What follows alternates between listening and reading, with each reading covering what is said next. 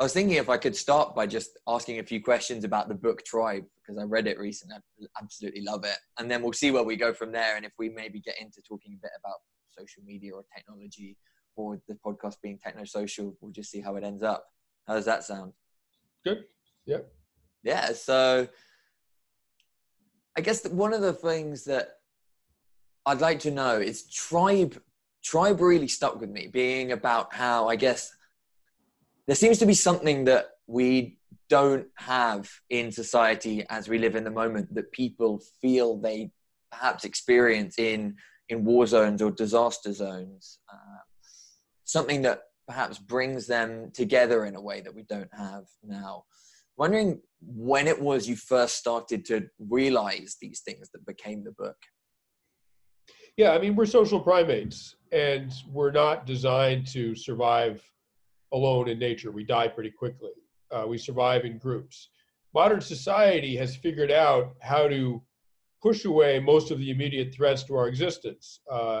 We buy our food at the supermarket. We're not threatened by enemies, by forest fires, by whatever. Like, most of the threats to our lives are quite removed from our daily experience, which means we don't need the group to survive. And so people in modern society have gotten used to this idea that, like, they're fine. They don't need the people around them in their neighborhood to get through to the next day.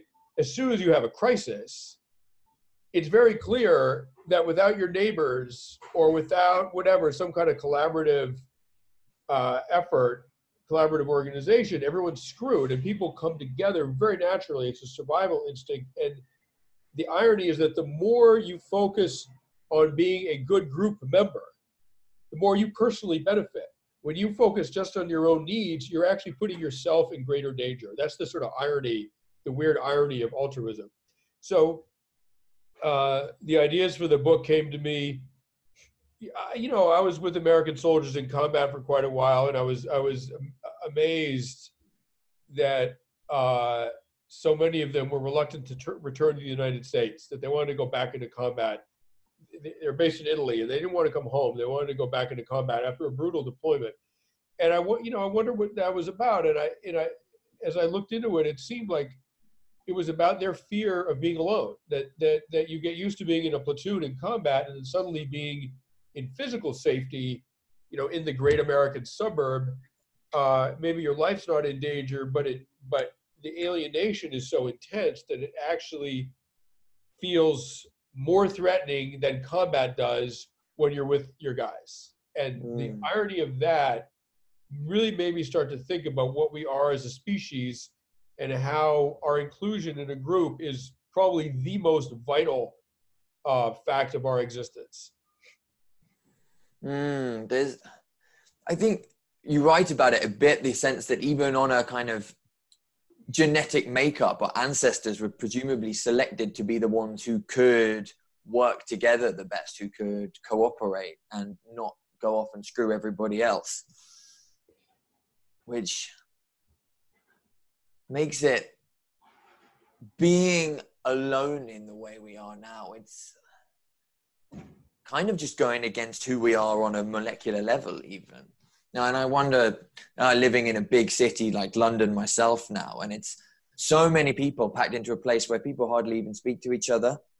The fact that you can commute on the underground train in the morning surrounded by hundreds of people with whom you don't make eye contact. In fact, making eye contact is kind of a sin, especially if you make it for longer than a couple of seconds. It's bizarre. Well, there's a lot of social avoidance because, primates don't like to be packed together. Chimpanzees don't, humans don't. It triggers can trigger some real anxiety. So when you're packed into a small space with people you don't know, there's a lot of, gaze avoidance. People make themselves small. They do everything to signal that that they don't want to be part of your world, and you don't want them to be part of yours, which is all adaptive and sort of makes sense. If there was suddenly an emergency, right? If that underground train was stopped because there was a fire on the tracks, I don't know, whatever, and you guys were stuck in that car long enough, where you would start to see as a kind of a communality take place. The people that were having physical trouble would be put into seats, and if anyone had any water, they'd be, I mean, it would start to function as a group, because that's what humans do to survive. And so you think about it, the people act the best in the worst circumstances. Mm. What you have, if antisocial behavior dominated during the worst circumstances, everyone would die. Basically, what we have is that when circumstances are really difficult, pro-social behavior comes to the fore. Clearly, the people that acted well in bad circumstances were the ones who were more successful at passing on their genetics. And so that's sort of what's encoded in our thinking culturally, genetically. It can't be otherwise. If life-threatening circumstances brought about antisocial behavior, we know we're safest when we work in a group. Antisocial behavior tears the group apart. So people that act like that in a crisis are setting themselves up for failure, and in Darwinian terms, are probably not going to pass on their genes as effectively. Another point that really struck me in the book was about the ability of the small communities that we would used to have lived in to also be able to identify the people who were, say, freeloading or cheating or ripping off the collective, and be able to do something quite efficient about that, which again, we seem to have lost now. Like a great example being, the financial crisis, I suppose. Those guys who caused that, as far as I know, are still just away doing what they're doing. And I feel within myself, there's something quite frustrating about being disempowered on that level. Yeah, I mean, I think that's one of the things that makes being part of modern society, which has so many benefits. I mean, let's not forget the enormous benefits that come with it, but it's important to recognize the shortcomings. And one of them is that it sort of feels like powerful people can do what they want, and that they're almost kind of above the law. Not entirely, though. I mean, there are, the Weinsteins and the Epsteins of the world who have done terrible things and are now facing legal consequences. But, it's easier to game the system if you're wealthy, and we all know that. And in a small-scale society, what's the equivalent of the financial crisis, the 2008 financial crisis for a small-scale society? That would be, a situation where a few powerful males stole and kept for themselves a fair chunk of the group's resources, right? Like a fair amount of the food that was set aside to get the people through the winter. They took, 20% of that and hid it for themselves. People that got caught doing that on a life raft, or in a, in the Arctic, or on the Shackleton expedition, or whatever, like any of those situations where people really depend on each other.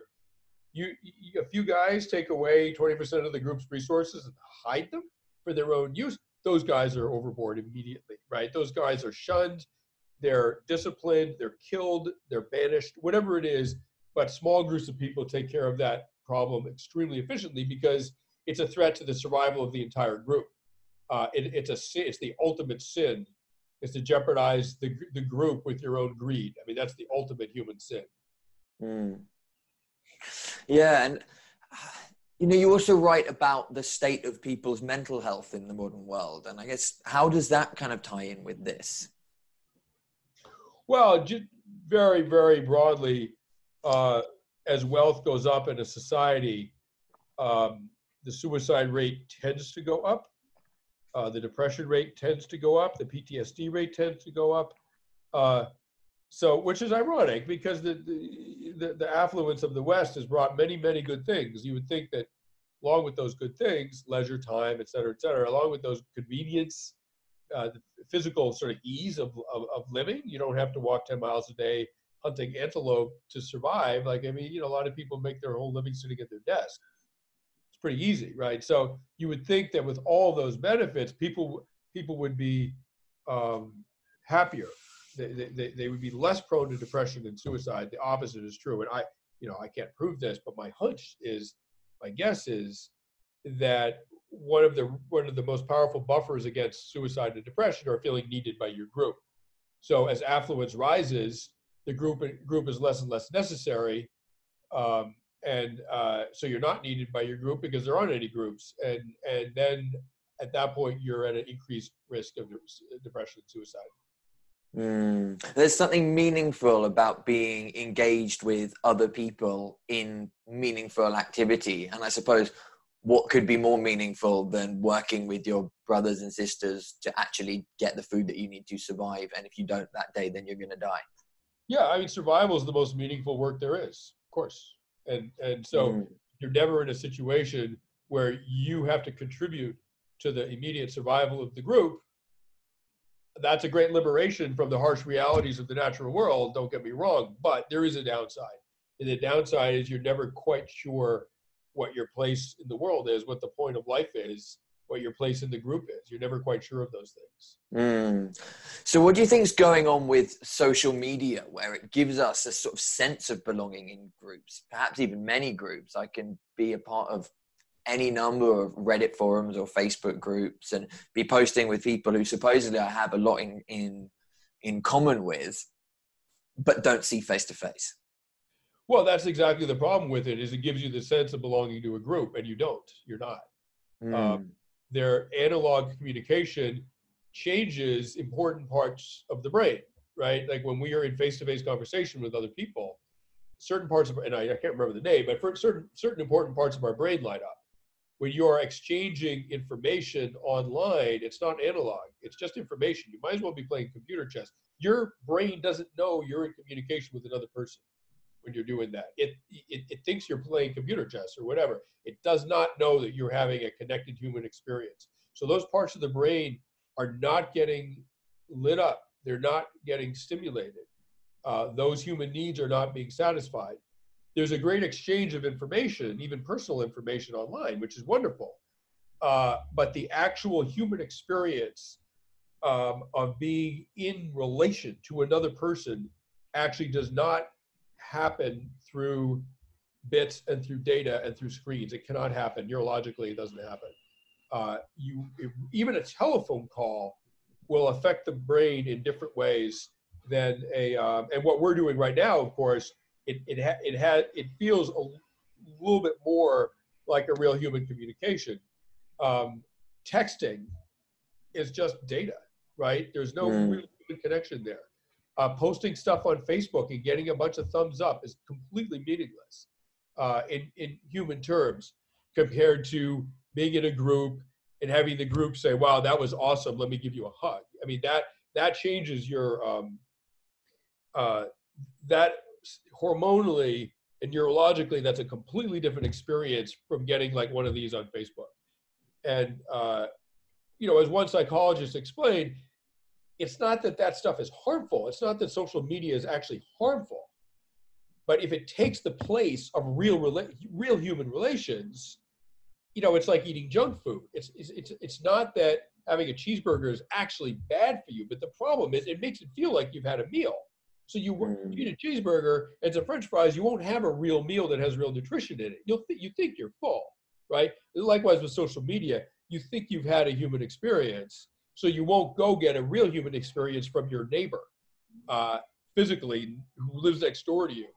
And that begins the sort of like starvation diet of social media that psychologists are starting to think lead to increased risks of suicide and depression, particularly young people, and particularly in teenage girls that seem to be particularly vulnerable to that. I remember you saying in one of our kind of earlier correspondences that you don't use a smartphone, do you? You still flip phoning it out. Yeah, I had a brick for a very long time, and then I got a smartphone about a year ago, but then it's bizarre because once you get it, it's like, this thing is useful, but I know I don't need it. And yet I outsource so much to it, which is something I'm very cognizant of, like letting the artificial map thing do my thinking. Yeah. I mean, I have email. I have a laptop at home. I'm connected to the internet when I'm at home at my desk, but I don't, and the internet's an amazing thing. I mean, all of human knowledge, thousands of years of human knowledge are available to every person at any moment. That's amazing, right? There's nothing bad about that, right? but I don't need all of that in my front pocket all the time. And the problem is the way people use their smartphone, a lot of it is to engage socially with other people, and sometimes often to the exclusion of the people around them, right? So I would offer the sort of evidence that that the smartphone is deeply antisocial is because you'll see people ignoring the people around them, even people they know and care about, to engage with someone who's not there. Through bits of data, right? That's clearly antisocial behavior. If they were doing that with a book, you would say that person's being antisocial. They're at the dinner table, surrounded by their best friends, and they're reading a Hemingway novel. Like, what are they doing? Like, that's antisocial, right? It's no less antisocial because it's a phone. The other thing I would say is that if the human interactions were equally valuable online or in person, if that were true, it's not true, but if it were true, we would never need to go to another wedding. We'd never need to go to another funeral, another graduation, another birthday party. You could live stream everything. It'll be exactly the same. But clearly we know that in emotional human terms, not being in the chapel at the wedding of your best friends, there's a loss there. I don't care if you're live streaming it, right? And we all know that that's true. So don't tell me, I'm not saying you, but I hear this from other people, like, don't tell me that it's the same damn thing. We all know it's not. So what is it about these social rituals that are so meaningful for us? Well, we're a social species, and touch and smell and close proximity, all make us feel, I mean, from any infant, infants are terrified of being alone for good reason, right? I mean, an infant alone is somebody's lunch in the jungle, right? I mean, it's all wired. They know that. Like, I mean, you put a baby in a room by itself and turn out the light, and they'll scream and scream and scream because they know they're in danger, right? So that's wired into all of us. We get our sense of security, physical security, and by extension, our emotional security from the proximity of others. So, and particularly if we're in circumstances that are emotional, that have music, that have dance, that have touching and hugging, like those are the things that make us feel like, okay, I'm part of something bigger than myself. I am in this group of people that I care about, people that I love. I might not even like them, but I love them. My cousin, right? In fact, I hate talking to him, but he's my cousin. He's family, right? Or my friend, or my friend's wife, or whatever. Like, God forbid I have to talk to Susie all night. But you know what? She's married to my best friend. We're all, this is my people, right? And so you don't even have to like them, but the sense of being, this is part of a group, and we are now together doing this important thing, that's what makes people feel like they're not alone in the universe.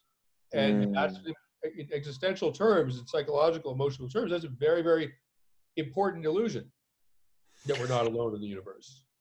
Yeah, one of the passages that really struck me from the book was, I believe it's about tribal culture where the warriors go off to war, and when they get back, there's quite an elaborate ceremony for reintegrating them. I can't remember what the name is, but that's fascinating.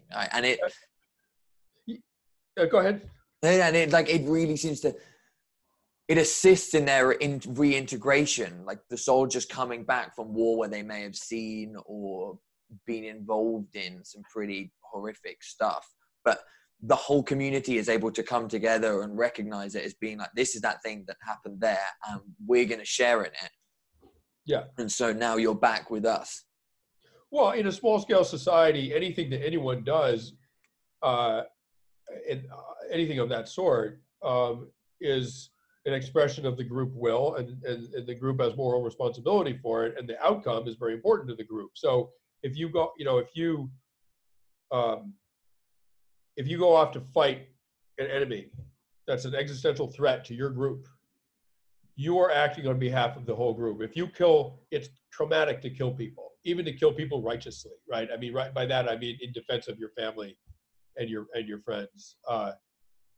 Even that's traumatic. And if you can come back, it's called the Gorge Dance. And there were a number of native tribes in the South Central Plains of the United States that had this ceremony where warriors would come back and they would have this they would dance and sing and act out and retell their exploits in the battlefield. most of it was them sort of like pumping their fists, saying how badass they are, but it allowed, basically allowed the community to understand and take moral ownership of what the young men, and it was exclusively young men, did on the battlefield to defend the group. The threat of outsiders is very intense for humans. If there's competition over resources leads to fighting between human groups. The entire male population of the Iberian Peninsula was wiped out by outsiders 5,000 years ago. I mean, think about that. Like, outsiders came in from the Russian steppe on chariots and slaughtered all the males of the entire Iberian Peninsula and mated with all the females. And so now the DNA in Iberia is from the invaders, right? Those guys were not able to successfully defend their homes, their women, their families, their people, their communities. They lost, right? So that threat of outsiders coming to attack you is very real in human history. And if you don't help the young males who conduct the defense of the group, we don't help them emotionally, psychologically process the trauma of combat, they're just going to be less effective the next time around. So it's a very, very important thing to do. And I guess that's something that we have to a much lesser extent here with people coming back from fighting. I mean, I guess there's still some kind of parades, I would imagine, for soldiers returning. I really don't know. But again, that shows it, right? I don't know. Right. And a parade, there's no emotional expression in a parade. I mean, you don't have soldiers standing up and acting out or singing or describing what they did. You just have them marching down the street, right? So it actually is not an emotional, it's not a cathartic experience.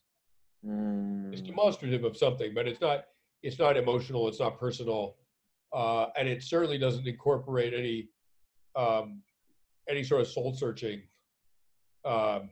any exploration of the emotional experience of combat.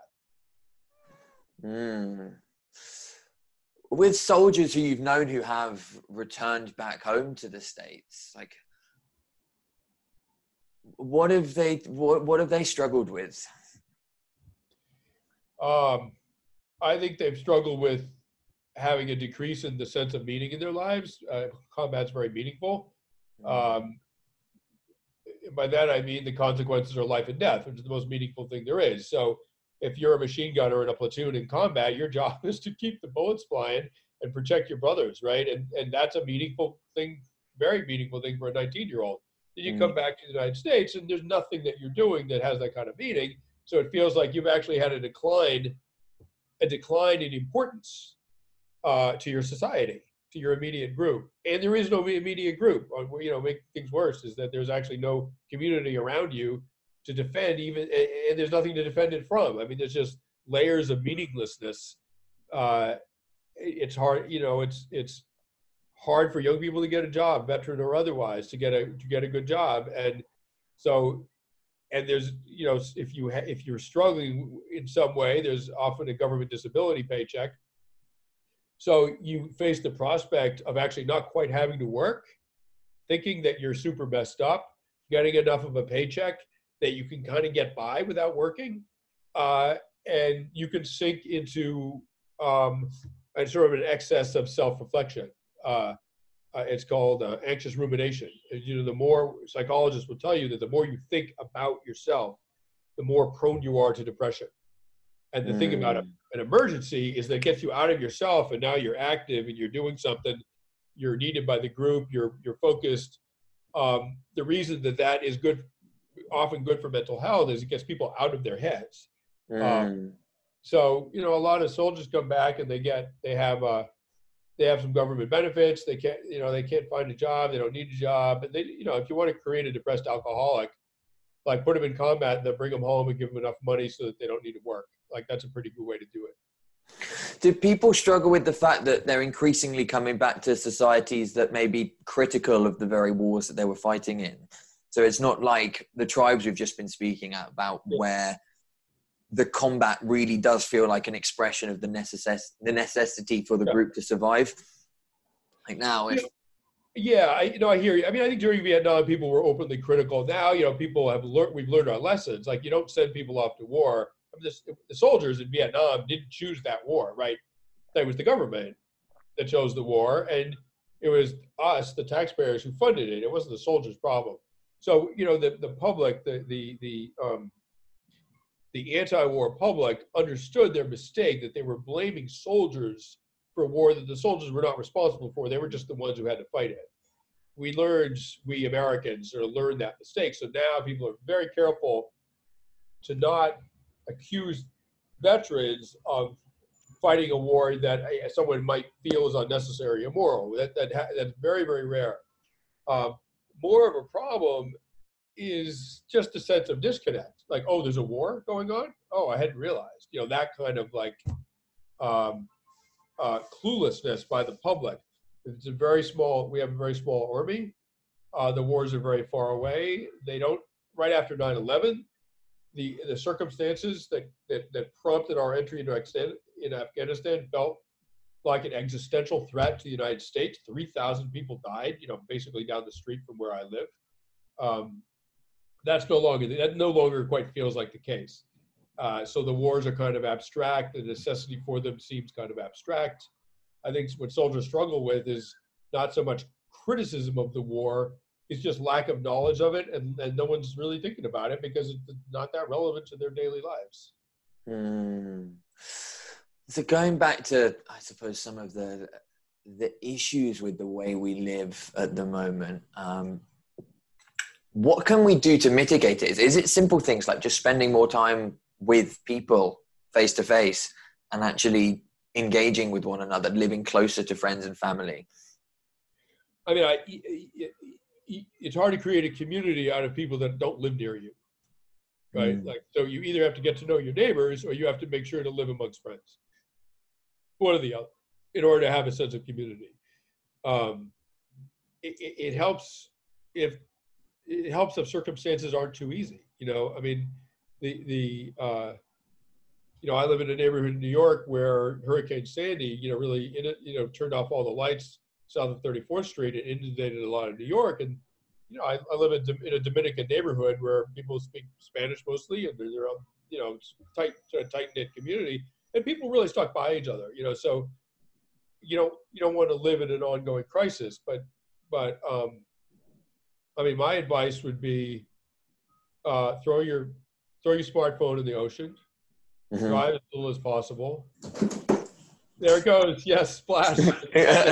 They're great for skipping. Like you can skip them like a rock. They'll go like 5 or 6 skips. Oh, nice. Yeah. Dump your smartphone. Try to drive less, and see if you can forge alliances and friendships in the immediate community around you. And don't live in a wealthy neighborhood. Wealth is terrible for human happiness. I mean, really, like the bigger the higher the wealth, the bigger the houses, the further apart they are, the more walled off they are, and all of a sudden everyone's in their own stupid castle and no one has any sense of community. I grew up in a town like that. It's absolutely soul killing. Yeah, I kind of spent some of my teenage years living in a sort of like, I suppose, dream middle-class neighborhood, and really didn't like it there. And then my parents separated and we moved to somewhere that's a bit, I mean, it's still very nice, but it's not as affluent, and I way prefer it here. And I find I get on with the people here, and there's like more immigrant communities who I can engage with. It's great. It seemed like everyone just kind of up on the hill having affairs. Yeah, no, absolutely. I mean, that would be my advice. Get rid of your cell phone. Get rid of your smartphone. Try not to drive so much, and live in a economically modest neighborhood or poor neighborhood. Whatever. Like, are you optimistic about the future? I mean, we're a pretty resourceful species. We're really good at making ourselves miserable, and we're incurring a lot of suffering, and we're really good at surviving. So I'm not optimistic. I think I think the human race has a fair amount of suffering in front of it. But I also think we'll survive.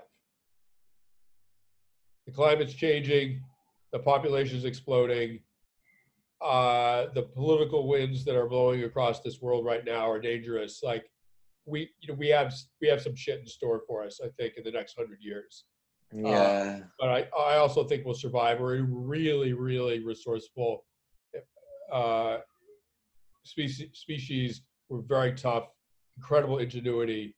Like, we're going to figure it out, but it's going to hurt, I think. Right, that's about half an hour. Okay, yeah, I should probably get going to the rest of my day. But I'm glad we finally got to talk. Yeah, thank you so much. I really appreciate it. Yeah, good luck to you. And I'll give you a message when it's all together. Send me a message when you've dumped your flip phone in a pond. Oh yeah, I'll send you a video. Send me videos. Smartphone in a pond. There you go. I'll live stream it so you can watch it as it goes in. Yes, yeah, I'm splashed. Excellent. All right. Thank you very much, mate. Yeah, take care. Good luck to you. Bye. In a bit.